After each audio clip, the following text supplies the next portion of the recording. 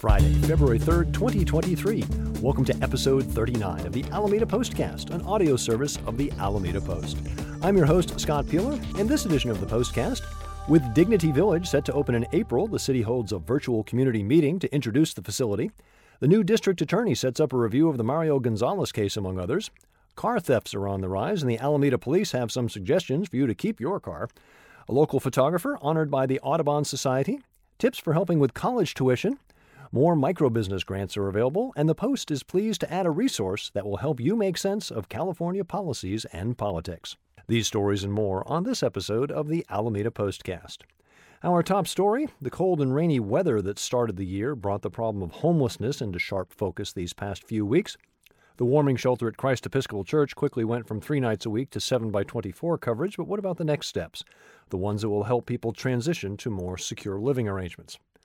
In October, there was a groundbreaking ceremony for Dignity Village, located at 2350 5th Street in what is known as the Bottle Parcel. This 47-unit facility will serve as interim supportive housing, providing support as people seek permanent housing. This past Tuesday, the city held a virtual community meeting to outline the services that will be offered. The city has partnered with Five Keys Schools and Programs and Dignity Moves to administer Dignity Village. Each of the 47 units is a studio apartment with bathroom, Wi-Fi, and a desk where one person, a couple, or a parent and child could live. The future residents will be drawn from those already living on Alameda, whether in the Alameda Point Emergency Housing, Christ Episcopal Church Warming Shelter, in cars at the Village of Love, or in tents or cars on the street. In addition to offering residents meals, clothing, and toiletries, the program will provide mental health and social services such as support in getting an ID, finding jobs, and permanent housing, or reuniting with family. Residents will be allowed to have pets with some rules, and Friends of the Alameda Animal Shelter will provide mobile pet care. Residents must access on-site social service as a condition of living at Dignity Village. The city currently has no interim supportive housing for men and limited options for women with children. As residents transition out to permanent housing, the 47 units can potentially serve 2 to 3 people each year, or about 118 people. This translates to 65% of Alameda's unsheltered population. The city anticipates the facility will be substantially occupied within 90 days after opening. Before that opening, the community will be invited to tour the facility, which will be gated and surrounded by a fence with 24/7 front desk and security staff.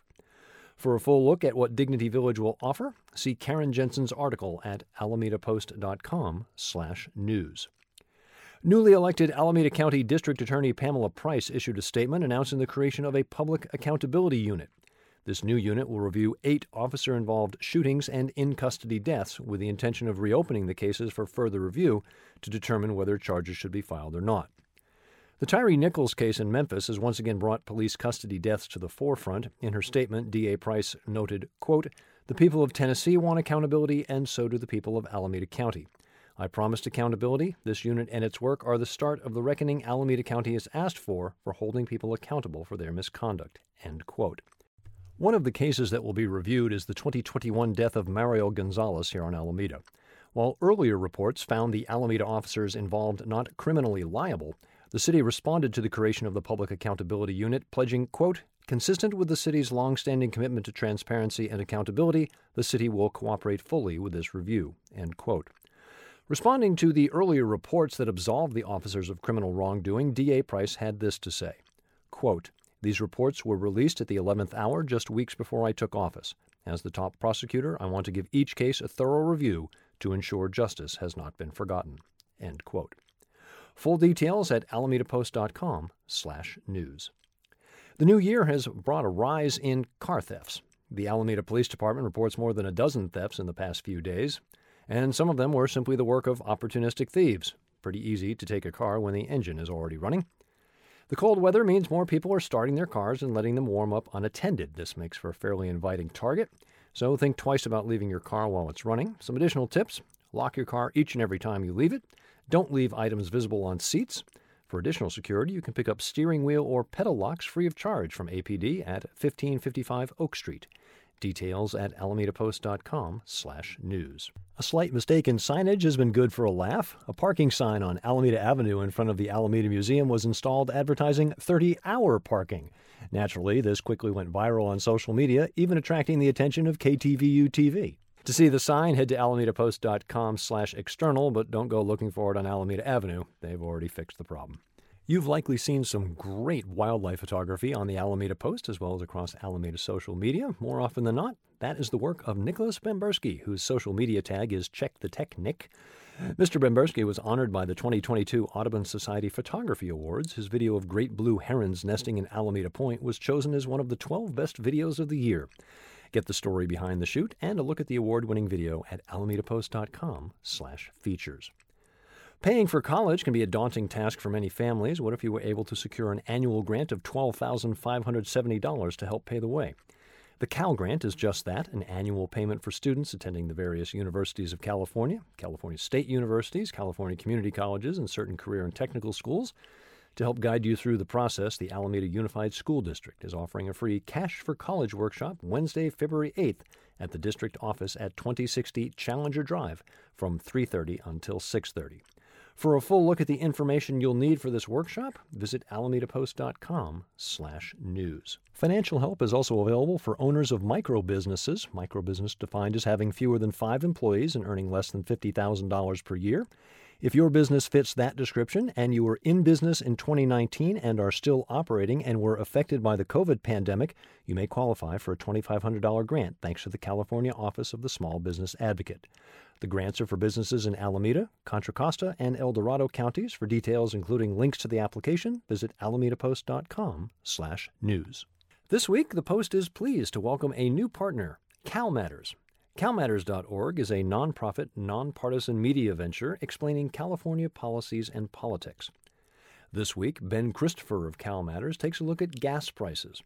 While we were all focused on prices at the pump, another type of gas increase took everyone by surprise: the cost of natural gas, which saw a wholesale price increase of 63% since October.